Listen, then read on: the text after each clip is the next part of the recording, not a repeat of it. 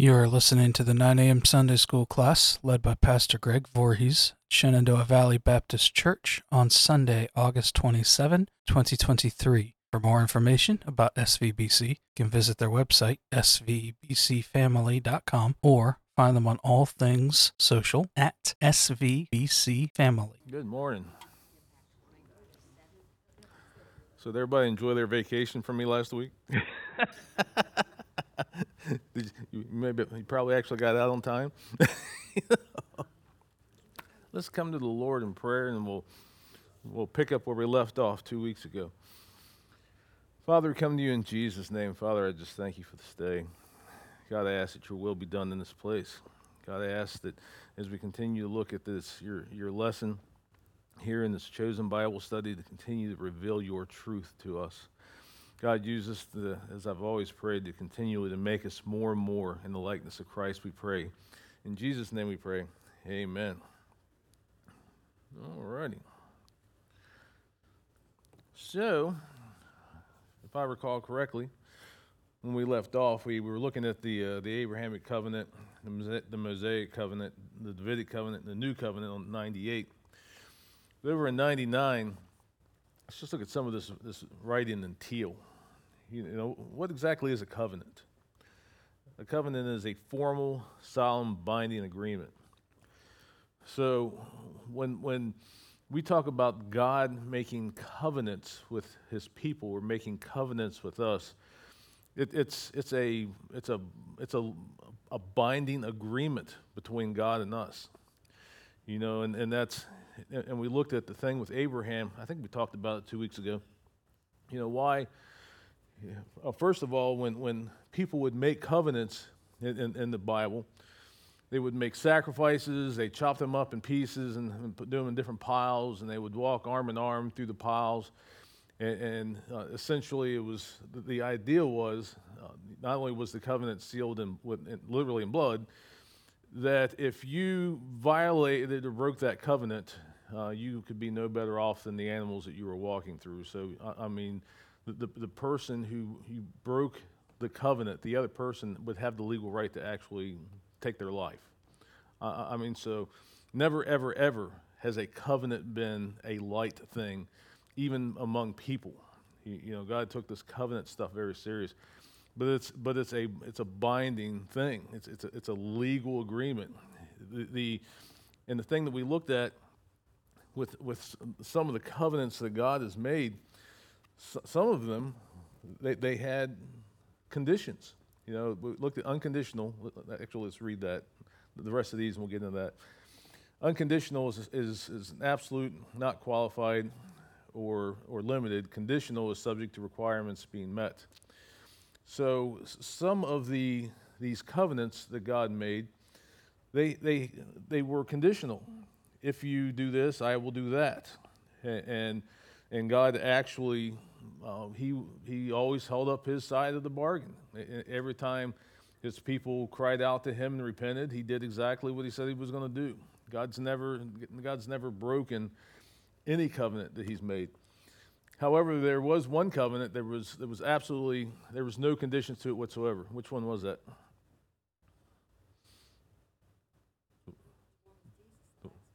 Well, yeah, the new covenant of the Old Testament ones. Let me be a little more clear. Between his covenant with Abraham, Moses, and David, which one was absolutely had no conditions to it? Abraham. Because think about how was that even demonstrated that God was going to hold up his end of the entire covenant. It was he had Abraham prepare the animals. He did the sacrifices, did the piles, and everything. But did God and Abraham walk arm in arm through that pile of, animal parts? He did not. God calls Abraham to fall into a deep sleep, and God himself walked through the pile. So essentially what God was saying is, this is the covenant, the whole thing stands on me. So when we talk about the Abrahamic covenant, that's a pretty significant thing, because it's the only time you see God say, the whole thing until we get to the new covenant. Of all the covenants in the Old Testament, this is the only one where he says, the whole thing is on me. And did God ever let the Hebrew people down? Did he do everything he said he was going to do? He absolutely did. He gave offspring to a very old man and his barren wife. He actually multiplied them into a great people that outnumber the stars. Everything, all these impossible things God has done. He held up his end of the bargain. He also, in this covenant, he promised to bless all people through this people. Well, how did he do that? How did God bless everyone through the Jewish people? Jesus. God kept up his end of the bargain. He blessed all of creation by sending his son. He held up his covenant with Abraham by sending Jesus. It was all on God's shoulders, and the Father, Son, and Holy Spirit delivered. They just did. So God, I've talked a lot over the last year about God being a covenant maker and a promise maker, and the fact that he's never, ever let anybody down, and he hasn't. Every time he said that, and again, like I just said, if you repent, if you pray, I'll come. He has come to their rescue. That they ignored him, and the Hebrew people ignored him, and kept turning to false gods and did all these things. They even went off to exile. But what happened? They returned to God. What did he do? He brought them back. And as of, forgive me if I get this date wrong, was it 1946? Israel became an official recognized state in this world. 48. So God, I'm talking, he's keeping promises from thousands of years ago. He's still fulfilling them, even within, our last century. He's that kind of God. He just is. So the Mosaic covenant made clear the need for Jesus to do what we could never do ourselves, which means the new covenant was never plan B. It was always plan A. Jesus was always plan A. I have fallen into this. I came to this conclusion myself long before I read this in this book, because that was one of the errors that I had taught for so long. And after I always reevaluate what you believe. Always reevaluate what you teach. Because if everybody was always right, we'd all be Jesus. So always be evaluating. So the thing that I taught for many, many years was that God had this plan A. Garden of Eden, living forever in this happy place, and then Satan kind of screwed the whole thing up, and he went to plan B. We see a scripture that says that Jesus was slain before the foundations of the earth were laid. What does that mean? It means Jesus was always plan A. God, when he put Adam and Eve in the Garden of Eden and told them, hey, this is the perfect place, it's all yours, just don't do this one thing, he knew what was going to happen. He had already had the Jesus escape plan built in because he knew what was going to happen. Jesus has always been plan A. That's, and the beautiful thing about the way God orchestrated Jesus' plan A, he created a situation, and even though we have to wrestle with this sin and death thing and all the stuff that kind of happens here, he needed to have a people who would choose him. He had to give us that free will, that stuff I've talked a lot about, the ability to choose him. And he knew anytime that you give a human being the ability to choose, at some point they're going to choose the wrong thing. He knew that. He didn't create us to be robots. He created us to be thinking, learning people to make decisions. And he knew that we would make wrong decisions. And that's why Jesus was always plan A. And the really cool thing about Jesus' plan A is the path that we take to get to heaven, it is one that is absolutely a gift that we cannot earn. Why? Because Jesus was plan A. Us making it on our own was never plan A. It was never plan A. Your salvation is an absolute gift. So when you cry out to Jesus, Jesus, I need you. I want you to be my Lord and Savior. It's almost like the Abraham thing happening all over again with the covenant, where God goes down and walks through the sacrifices himself, because he's making a covenant with Abraham that only he could completely hold up. When we engage in a relationship with Jesus, it's almost like the same thing. It's the sacrifice of Christ and the work of Christ has put into motion a plan where only God could uphold or seal us through that last day through the sacrifice of Christ. That's the beautiful thing about Jesus. Just like God knew Abraham was going to drop the ball, they knew that we would drop the ball too. So even in the new covenant, it was dependent on the work of Christ and not the work of us. Because if we could make it on our own, what's Paul talk about? Heck, if I can make it myself, I could boast in my own work. Hey, look what I did. I made it. I could do all this thing. I did it. I made it. You can't, because your salvation is dependent 100% on Jesus. It just is. Jesus said, and here's one of my scriptures I throw out all the time. Jesus said, "I'm the way, the truth, and the life. No one comes to the Father except through me." Why is that? Because there's no other way to get there. There's no other way to be sealed by the Holy Spirit. There's no other way to get your name written in the Lamb's Book of Life. And your salvation is hangs on the shoulders of Christ and not your own works. Now, that's what's really cool about an unconditional covenant, one that it doesn't require really anything of you. And I guess you could even argue that technically the new covenant is a conditional covenant, because you have to choose. So that would be the only condition in the new covenant, is that you have to choose Christ. Everything else, it's all on him. Which I'm glad, because if it was all on me, I'd be in trouble. I just would be. I made a New Year's resolution a few years ago. That's when I was young and dumb and thought I could do something like this. I made a New Year's resolution. I was going to go a whole year without sinning. I made it to January 2nd. And I may not have even made it that far. That's just when I realized I dropped the ball. So that's the beautiful thing about Christ. So looking at some of these questions, actually, we're not actually on 3. We're not actually going to read Jeremiah 31 through 34, because you're going to know the answer to this. If we read that, it says, "In the Mosaic covenant, God wrote his law, the 10 Commandments, on 2 stone tablets. In the new covenant, what does God write his law on?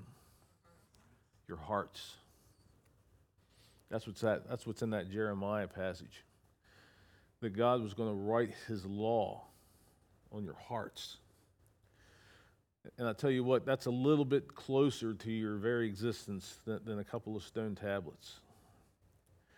That runs deeper in your life than having a couple of stone tablets. And do we see the evidence of God doing this? If you see change in a believer, we know it's not only because of their relationship with Christ, but we know the Holy Spirit now lives in them, and the Holy Spirit is helping them. But what does the Holy Spirit use is the guide of what you do is being right or wrong? It's that law that is written in your heart. When you do something wrong, this is something way deeper than conscience. People try to chalk this up as a conscience thing. Well, that offended my conscience. You can't let your conscience guide you. You have to let truth guide you. So when you feel that you have offended God's law in some way, why is that? Why do you feel that? It's because when you've become a follower of Christ, that law is written on your heart. So when you're going to the left or to the right, your heart is telling you. The law that is written on your heart is telling you, you're messing up here. You know, and that's what was so cool about having the law written on my heart. You know, in fact, there was there's another passage that actually, I think it's the same passage. That's what happens when I don't read it.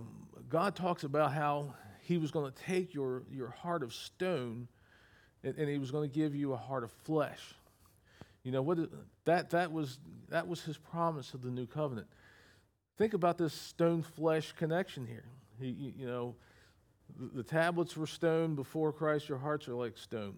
You know, but the real change happens when it becomes internal. The real change happens when what's written on those tablets becomes written in your life. And we need the Holy Spirit to really help us to follow that law. And you know, even the thing with the law, I've talked a lot about that lately. You know, God's law is pretty simple. You don't have to be a Bible scholar to understand God's law. It's contained in the Ten Commandments. It really is. If you do everything that's in the Ten Commandments, you're covered. But Jesus made it even easier. Jesus made it so much easier. And again, I've talked about this, but it applies here. We had the Pharisees and the Sadducees trying to trap Jesus. They were trying to kill him. They were trying to trick him. They were trying to hang him up. And so one of the smarty pants ones came up with this saying, "Hey, Rabbi, you know, what's the greatest commandment?" And he quoted the Shema. Love the Lord your God with all your heart, your mind, your soul, and strength. And he didn't leave it at that. He said, I'll tell you what. And the second is kind of like it. Love your neighbor as yourself. Because within these two things, all the laws and the prophets are contained in these two things. So Jesus made it even easier. So as long as you are loving God and loving people the way God wants you to love people, your heart's going to be okay. You're not going to be violating that law that's written on your heart. And it's pretty simple. Love God, love people. But when you're not loving God or loving people the way you should, do you ever feel disconnected or do you feel turmoil inside your heart? That's usually a sign that there's something wrong. That's usually a sign that there's some violation of that law going on. So if you feel that turmoil, I'll tell you a good place to start looking. How are you treating God and how are you treating others? You know, that has a lot to do. That has a lot to do with this new covenant thing, it being written on our law, or being written on our hearts and not just on stone. Let's look at 99. Continue 99. Inside out. This is as Jesus was teaching.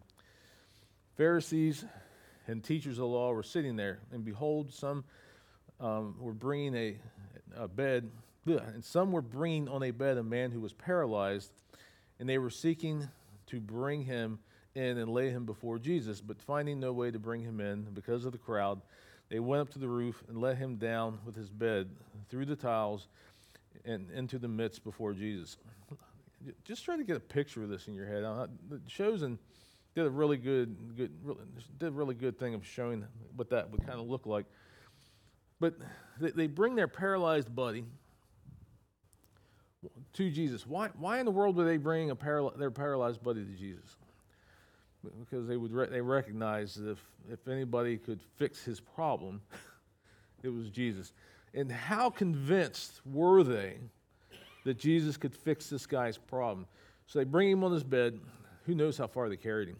I mean, that they may have carried this guy for miles for all I know, which to me takes a lot of dedication.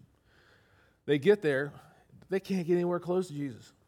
I mean, Jesus drew crowds. I mean, he just did. Jesus drew crowds. So they come up with the solution. They go up on the roof, and they became the insurance adjuster nightmare. They start ripping this person's roof apart, and they lower him down right there in the midst of Jesus, right there in front of Jesus. Is that faith? That's a lot of faith. I mean, I've seen I've seen some crazy things, but I'll tell you what, the kind of the faith that these folks had blesses my heart. The fact that they would carry their buddy for God knows how far. They get there and they can't get to him. They tear parts of the roof off.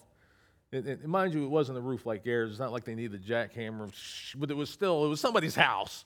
And they're like pulling this thing and, to put Jesus down. That's faith. That's a group of people who understood who Jesus is. And when he saw their faith, he said, "Man, your sins are forgiven you." And the scribes and the Pharisees began to question, saying, "Who is this who speaks blasphemies? Who can forgive sins but God alone?" When Jesus perceived their thoughts, he answered them, "Why do you question in your hearts? Which is easier to say, 'Your sins are forgiven,' or to say, 'Rise up and walk'? But that you may know the Son of Man has authority on earth to forgive sins." Let's stop there for a second. There's a reason that's underlined. The Pharisees and the scribes were questioning Jesus, "Who do you think you are? Only God can forgive sins." So what does he do here? So that you may know that the Son of Man has authority on earth to forgive sins. He is telling them. Again, this goes back to that thing with Daniel, that vision of Daniel. He saw a vision of that was a likeness of a God and the likeness of a man. Jesus' favorite name for himself, he called himself the Son of Man more than anything else. It's referring back to this thing in Daniel. Jesus was saying to the Pharisees and the scribes, he was saying, "I'm deity." He was saying, he was telling them his connection with the Father, and he was saying that he has authority to forgive sins. I'll tell you what, that would have been, in their culture, that would have been enough to be dragged out in the street and be stoned right there. Why didn't it happen then? God didn't let it happen yet. Why? Because it was true. He is the Son of Man. He is the guy in Daniel's vision. He is the guy that was given authority to forgive sins. He said to the man who was paralyzed, "I say to you, rise, pack up your bed, and go home." And immediately he rose up before them and picked up what he'd been lying on and went home glorifying God. Could you imagine that scene? Now all of a sudden you got the Pharisees and scribes. Could you imagine the chatter? Did you hear that? Did you hear what he said? Did you? Oh my goodness! He just called himself the Son of Man. Do you know what he's saying? And the whole time, I love this about the way The Chosen portrayed this, because I think it would have been like me. If you told me to rise up and walk, pick up my bed and walk, this guy in The Chosen team, he's like, "Oh my goodness!" He's like walking through the crowd, and all this craziness is going on, and he's just like, "This is amazing!" I mean, that would have been an insane scene to see. You would have had the religious people, the church of their time. They were not the church. The church that was what Christ established. But what we would consider the church of their time, just their minds exploding because of what Jesus was saying. The crowds that were there, because they were already amazed at what they were seeing. And the guy that was paralyzed gets up and walks. I mean, you can't create that kind of chaos in your mind. I mean, I can't even. Boy, would I have loved to have been a fly on the wall to have seen what was going on in that day. I mean, it would have been insane. It would have been everything from the, like I said, them wanting to drag Jesus out to kill him, all the way up to people just probably dancing and praising the Lord because of what they had just seen. I mean, you bring in a paralyzed guy in here and he gets up and walks, I mean, we're going to be doing some praising. We just are. I mean, it's just like, it would have been a crazy scene. Continuing on to page 100, it says, people came to Jesus for the miracles, but the miracles weren't the point. Healing the body demonstrated Jesus' power and his willingness to heal the heart. Up until that moment, teachers of the law believed in the power of the law. They assumed that obeying the Ten Commandments, along with the others, do's and don'ts that they piled on, not God, was the way to be forgiven and made new. But the problem was behaving our way to salvation is that we can't do it. We can't not sin. That's exactly what I was talking about, my New Year's resolution that lasted less than 24 hours. In your own strength, we can't keep the law, not perfectly, not completely, not all the time. And what does Jesus, let's just stop there for half a second. Sermon on the Mount. Jesus really talks a lot about kind of the hot topics, even in the law. And what was one of the takeaways from the Sermon on the Mount when Jesus was talking about the law? That if you break one part of it, you have broken what? The entire thing. So we in our flesh are unable, we cannot obey the law perfectly. Because once you've made one mistake, you've offended the entire law. You know, and that's another reason why the forgiveness and the sacrifice of Christ is so crazy cool. Because I now stand under grace and not under law. I think that was our last sermon with me up here before David came. Being under grace and not under law. Because we can uphold the law. And we're going to get that into our questions here in a second. But Paul addresses why. The law brings what? Death. Why? Because the wages of sin is death. But for us to live, there had to be a better way. The law itself is absolutely perfect. We just don't keep it perfectly. We can't. As long as you have a choice, and you have the ability to make a wrong one, you're going to make it. But that's why Jesus is so important. That's why the sacrifice of Christ is so important. It's because even though we are required to strive to uphold the law, to honor the law that's written on our hearts, you're going to mess it up. You just are. But because of Jesus, you're not condemned by that law. You're not experiencing death because of that law. You're experiencing a life that has been given to you through Christ. I mean, that's some amazing stuff. It just is.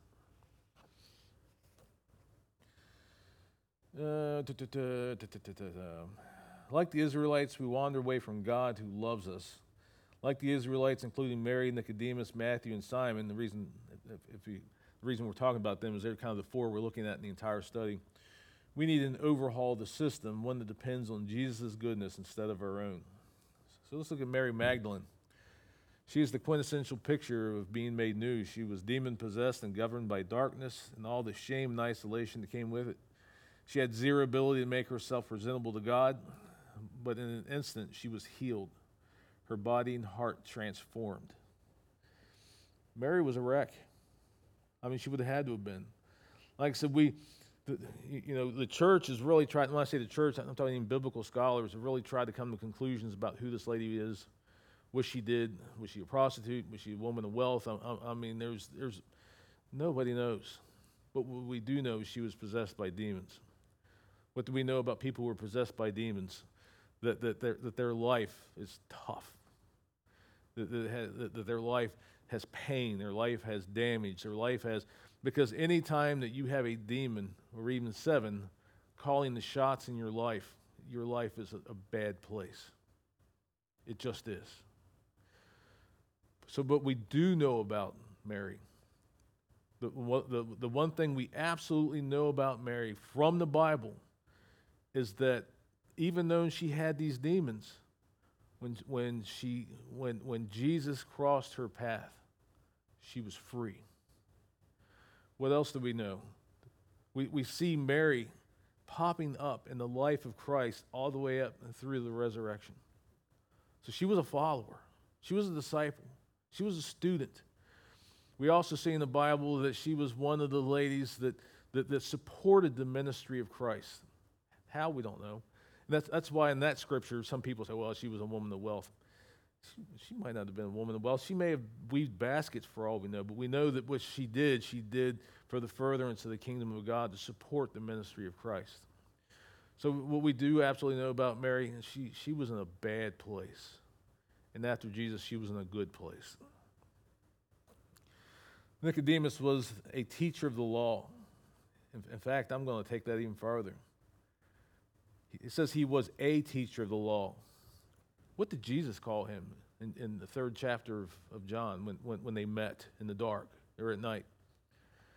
The teacher of Israel. That's a little bit more than the teacher of the law. The teacher of Israel would have been basically a teacher of teachers. The teacher of Israel would have been one of the top dogs. He would have been the guy that would have had in today's society probably 5 Bible PhDs. This was the guy who taught teachers. He was the teacher of Israel. Make no mistake, Jesus didn't call him that willy-nilly. Well, Jesus called him that because that's what he was.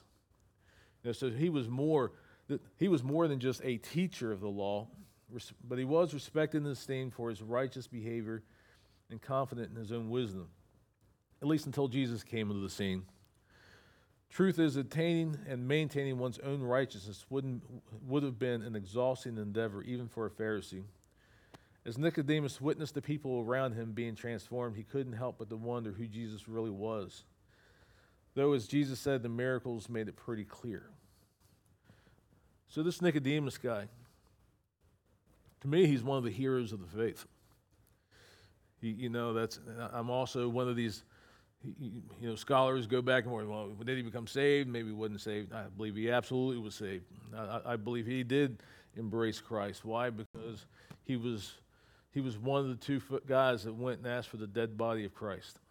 That would have ended his career. I'm sure it did end his career. It appears that he was wiped out of their records as even being existing. And that was kind of common back then.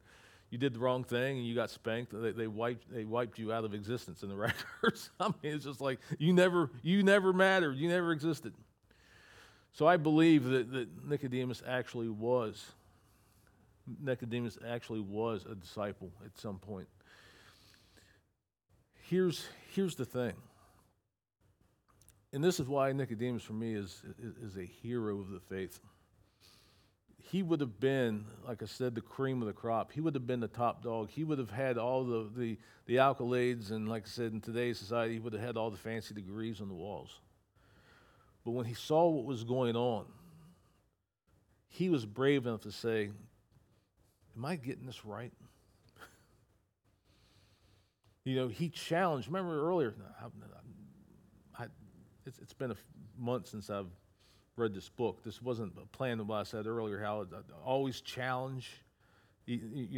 Don't ever assume that everything that you hold to in the Bible is true. Challenge the fact that maybe read the Bible, be open to the Bible, to speaking to your heart that maybe you're wrong, like I was, calling Jesus Plan B. That always be open. That's what Nicodemus did. For him to say, come to Jesus, in the middle of the night, have this meeting in the middle of the night. I mean, he had to have been afraid that anybody was going to find out. But he was curious. He challenged his own thinking. And what did he find out? He found out that he didn't understand it all. He didn't know it all. This whole born again thing, and you could see his thought process. When Jesus said, "You got to be born again," he's like, "Well, how can I be born again? Can I enter again in my mother's womb?" So what Jesus was saying didn't make any sense to him. But then Jesus made the statement: you have to be born of flesh or water, depending on the translation, and born of spirit. So you're born again isn't a physical rebirth. Being born again is a spiritual rebirth.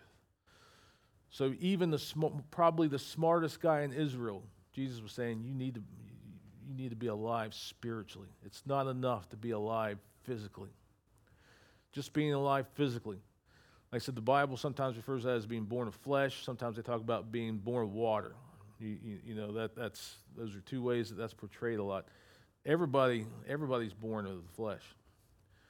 But you have to be a disciple. You have to be a follower to be born of spirit. So Nicodemus challenged everything he'd ever known. He challenged everything he was ever taught, everything that he had ever taught. when he met with Jesus that night and he found out he didn't have it completely right. And I'm not beating up Nicodemus for that. The reality is the truth of Jesus is something that has to be revealed to you by Spirit. You can't come to the knowledge of Christ without God revealing himself to you. I mean, that's why no one comes to the Father unless he does what? He draws them. He has to reveal himself to us and through Christ. So I'm not beating up Nicodemus for what he thought before Jesus, because he was doing everything he thought was right. He was working hard the way he thought was right. But God did what God does. He revealed the truth of who he is and what his plan was. And because he asked for the dead body of Christ, I am absolutely convinced that he embraced that change and that he was different. I don't know what his life would have been like. Even if he was continued to be the teacher of Israel up until that moment, at the crucifixion of Christ. What would his life been like? Doing the same old thing the way he always did it, knowing in his heart that this maybe isn't quite what God had planned. That would have been a tough place, for 2 or 3 years to kind of live and walk. But I think he came through. Matthew wasn't the first disciple called. Perhaps he witnessed Jesus' power, the physical transformation of the paralytic and the inward transformations of people like Mary and Simon. Perhaps in spite of his apparent indifference towards others, he was just plain sick of himself. Perhaps Matthew longed to be made new. We don't know. The writer of this study is throwing out possibilities. I'm not saying the writer's wrong. It might have been any or all of these things. But again, let's go back to, what does the Bible say? That Jesus passed by his booth, and he says, Matthew, follow me. And he did. Why did he do that? I mean, it could be all of these things. He may have seen some of the stuff that Jesus has been doing. He may have heard some of the stuff that Jesus was doing.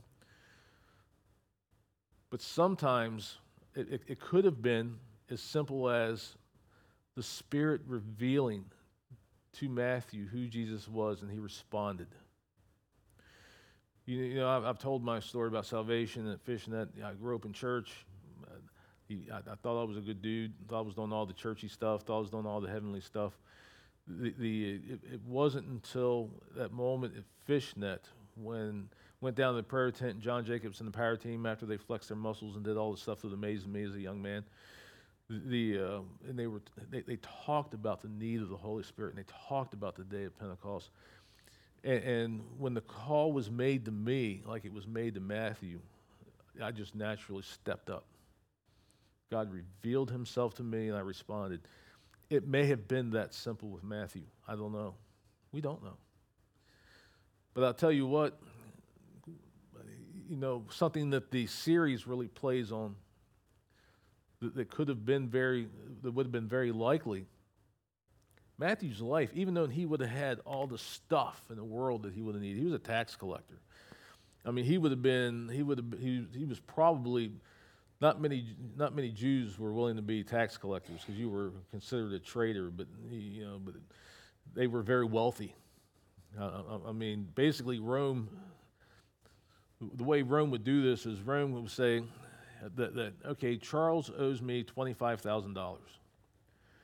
Well, the tax collector could say, you owe $50,000 in taxes.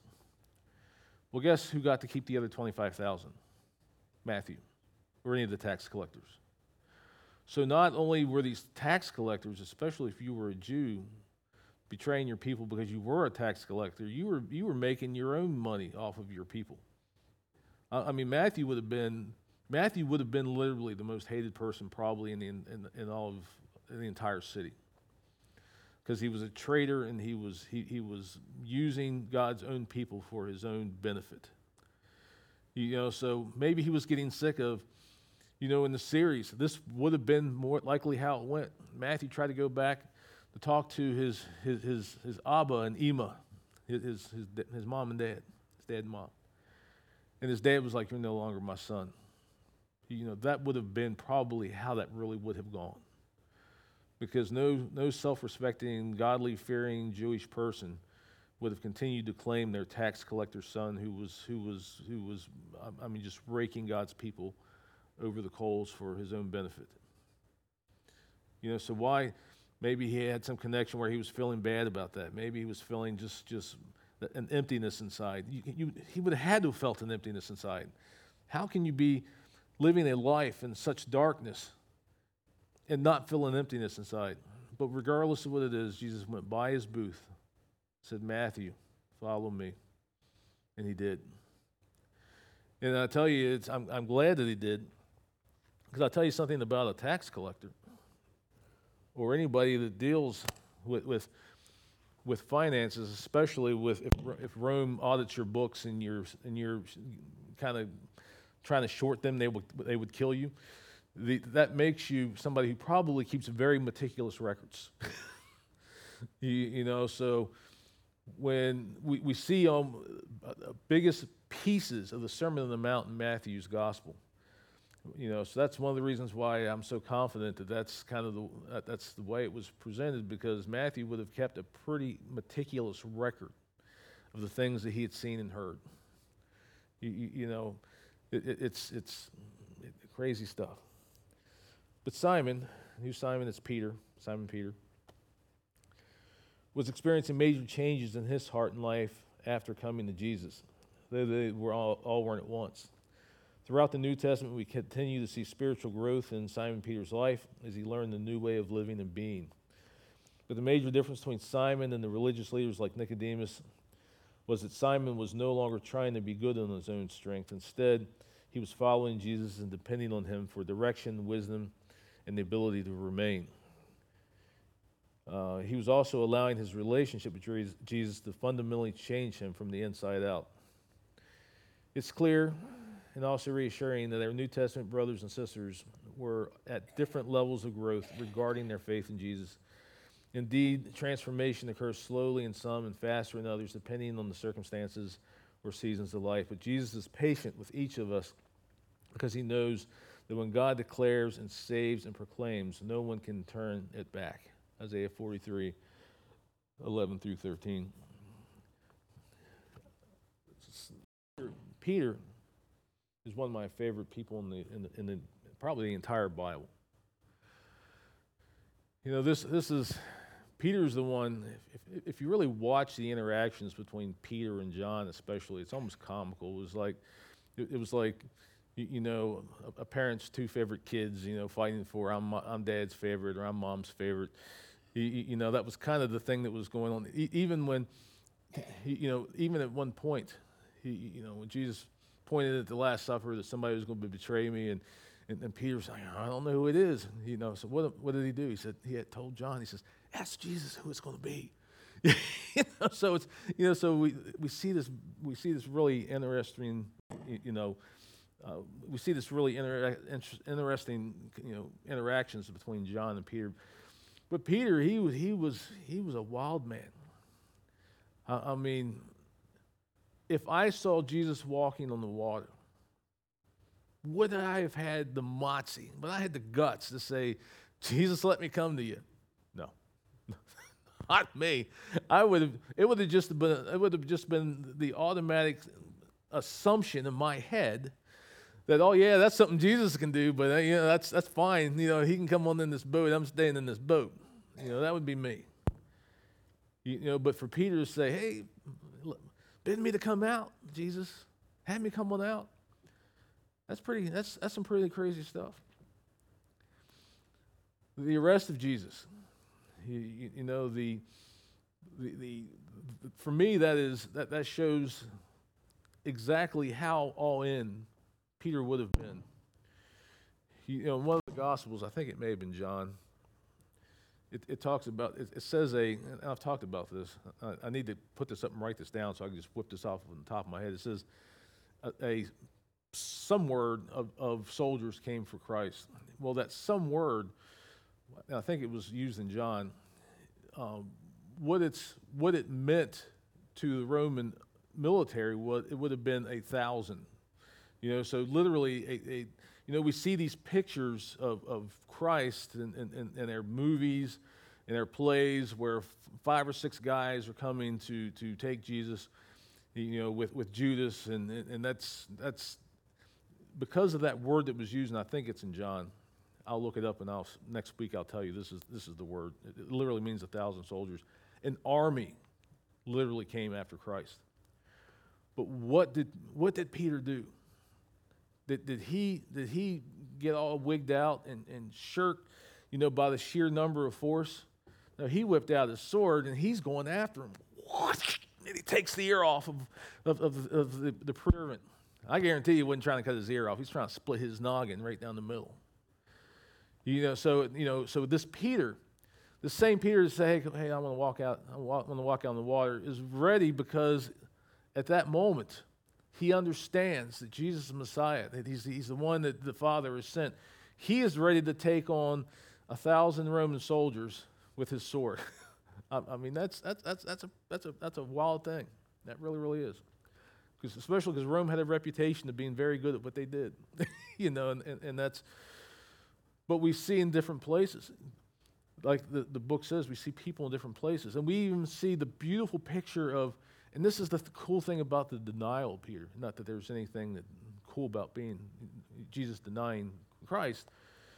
This shows how literally one moment we could be ready to take on the Roman army, and 12 hours later, we're denying even knowing Christ. Because sometimes when life happens, I'm sure what was happening in Peter's mind, and again, this is just my belief. I'm sure what was happening in Peter's mind, this is the time, this is the moment, because the Hebrew people had been taught for years, again, just because that's what you were taught doesn't mean that that's what it is. The Hebrew people were taught for years that Messiah was going to be this warrior guy that was going to come and free them from their oppressor. Well, he did, but it wasn't their human oppressor like they were expecting. I'm sure in Peter's mind it was like, this is the time. It's Jesus' time. This is it. It's now. It's now. Go, go, go, go. And he was ready. And then when Jesus went off and probably some type of shackle or handcuff, that would have been like, what just happened here? Sometimes when life hits you with something that you weren't expecting, just like the arrest of Christ for Peter, does it then make you wonder, what just happened? Is God really in control? Does he really see? Does he really know? So he would have had to have been disoriented about this whole thing. For 3 years, he was probably preparing for that moment he thought was going to happen in the Garden of Gethsemane. And it didn't go down the way he expected it. It didn't. Jesus got taken off. And there was something that was really cool that happened there, and I've missed it for years and years and years, and somehow I didn't even see this until I was in seminary. It's embarrassing. I followed the Lord for almost 30 years and never saw this in Scripture. I read it, and it just didn't occur to me. When, right after all this stuff was going on, everybody that was there was through the power of God was knocked back. They're So what was the Spirit saying? What was God saying? You're not going to take Jesus unless Jesus lets you take him. It didn't matter. It didn't have nothing to do with what Peter was thinking he was going to do, but the Father was still showing, the Spirit was still showing, nobody takes Jesus unless Jesus lets himself go. And now picture that scene. Like I said, read it in John. I'm not. This depiction of this happening occurred in John. Read the rest of Jesus in John. They were blown back. Picture that scene. What if you're one of these 1,000 guys? Rome's soldiers that just tore through their enemies like they were nothing. And all of a sudden you're going to take this one little guy and his little band of rebels. Not that they were rebels, but let's look at their perspective. This one little guy and a couple of his followers. This would have been almost laughable. Why are we even walking all the way out here? And then, and they fell back. Would that have caught your attention? What just happened here? And we see other soldiers that got it. What happened when Jesus died and the earthquakes happened and the people were coming out of their tombs and all this stuff was going? What did another Roman say? Another Roman soldier at the foot of the cross. Surely this must have been the Son of God. Wow. It's just mind-boggling. But all these people were in different places. I'm going to stop taking my glasses on and off. All these people were in different places. Peter was in a high place and very quickly went to a low place. John, I'll tell you the three folks that I think were the most spiritually mature at the time of the crucifixion was John, Mary, the mother of Jesus, and Mary Magdalene, or Mary the Magdalene, Mary from Magdala, whatever you want to call her. Why is that? When everybody else was disillusioned and scattered, three stood at the foot of the cross. His mother, his friend Mary, and his friend John. That's spiritual maturity right there. It says it doesn't matter. It doesn't matter what I'm seeing right now. I know who he is. That's spiritual maturity. That regardless of how dark this moment is, I know who he is. That's spiritual maturity. That when your world is rocked, you still know who he is. And I don't think it's by any accident that the only disciple that we're aware of that didn't die a really bad death, bad death, being sawed in half, pulled apart by horses, crucified, all these, they went through. One was lucky enough and just got killed by the sword. But a lot of these disciples died in really ugly ways. Who's the one that we have no record of doing anything else other than retiring and his and off on the island? John, the guy that stood at the foot of the cross. You think Jesus doesn't notice loyalty? I think he does. But the beautiful thing about Jesus is even when we're not loyal to him, he's still loyal to us. That's my cool Jesus. Yep. Actually, before we dig in any further, it's actually 9:58. So let's just go ahead and pray. And let's just ponder just for a second the coolness of Christ, the coolness of my Father. Before we pray, everything we've looked at, our Father is a God who makes covenants with us, formal agreements where he will stand with us. He makes covenants with us that he knew that we couldn't hold up our end of the bargain. So just like he did with Abraham and just like he did with Christ, he put the whole weight of the covenant on his own shoulders. We follow a Jesus who came out of heaven, walk in flesh, to live his last 3 years a homeless person, going from place to place, led by the Spirit, and who eventually died on the cross for the forgiveness of our sins. That's the Jesus that we serve. And the person who the new covenant rests on his shoulders. He didn't let you down. And the Holy Spirit that helps us and works with us to try to keep up our end of the bargain. But when we fall short, helps lift us up. Not in a condemning way, but in a convicting way. That's a cool God, folks. That's a cool God. That's a God that's easy to follow. So let's pray to that God. Father, we appreciate you for who you are. God, I don't see what you see in us. I get what your word says. I get your word says that you created us in your image. But beyond that, I don't get it. And that's what's really cool, that my place has nothing to do with my perception.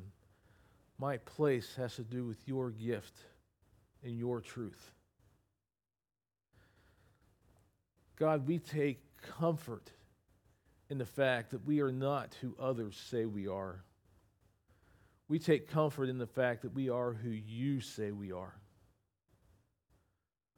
What you have called us to be, sons and daughters of the Most High, what you've called us to be, ministers of the gospel of Jesus Christ, that it doesn't matter who says what or to whom they say it. It's what you say that matters. God, and we thank you for that. We thank you that our salvation and our station in life is dependent on you and not ourselves. Thank you for putting us in that place. Thank you for showing favor to a people who are not deserving of your favor. Thank you for showing grace to a people who are not worthy of your grace. Thank you for gifting us, those who follow Christ, with the righteousness of Christ, so that when you see us, you don't see our ugliness. You see the righteousness of your Son. God, that's a huge blessing. God, we thank you for going the distance with us. You didn't meet us halfway. You came all the way here.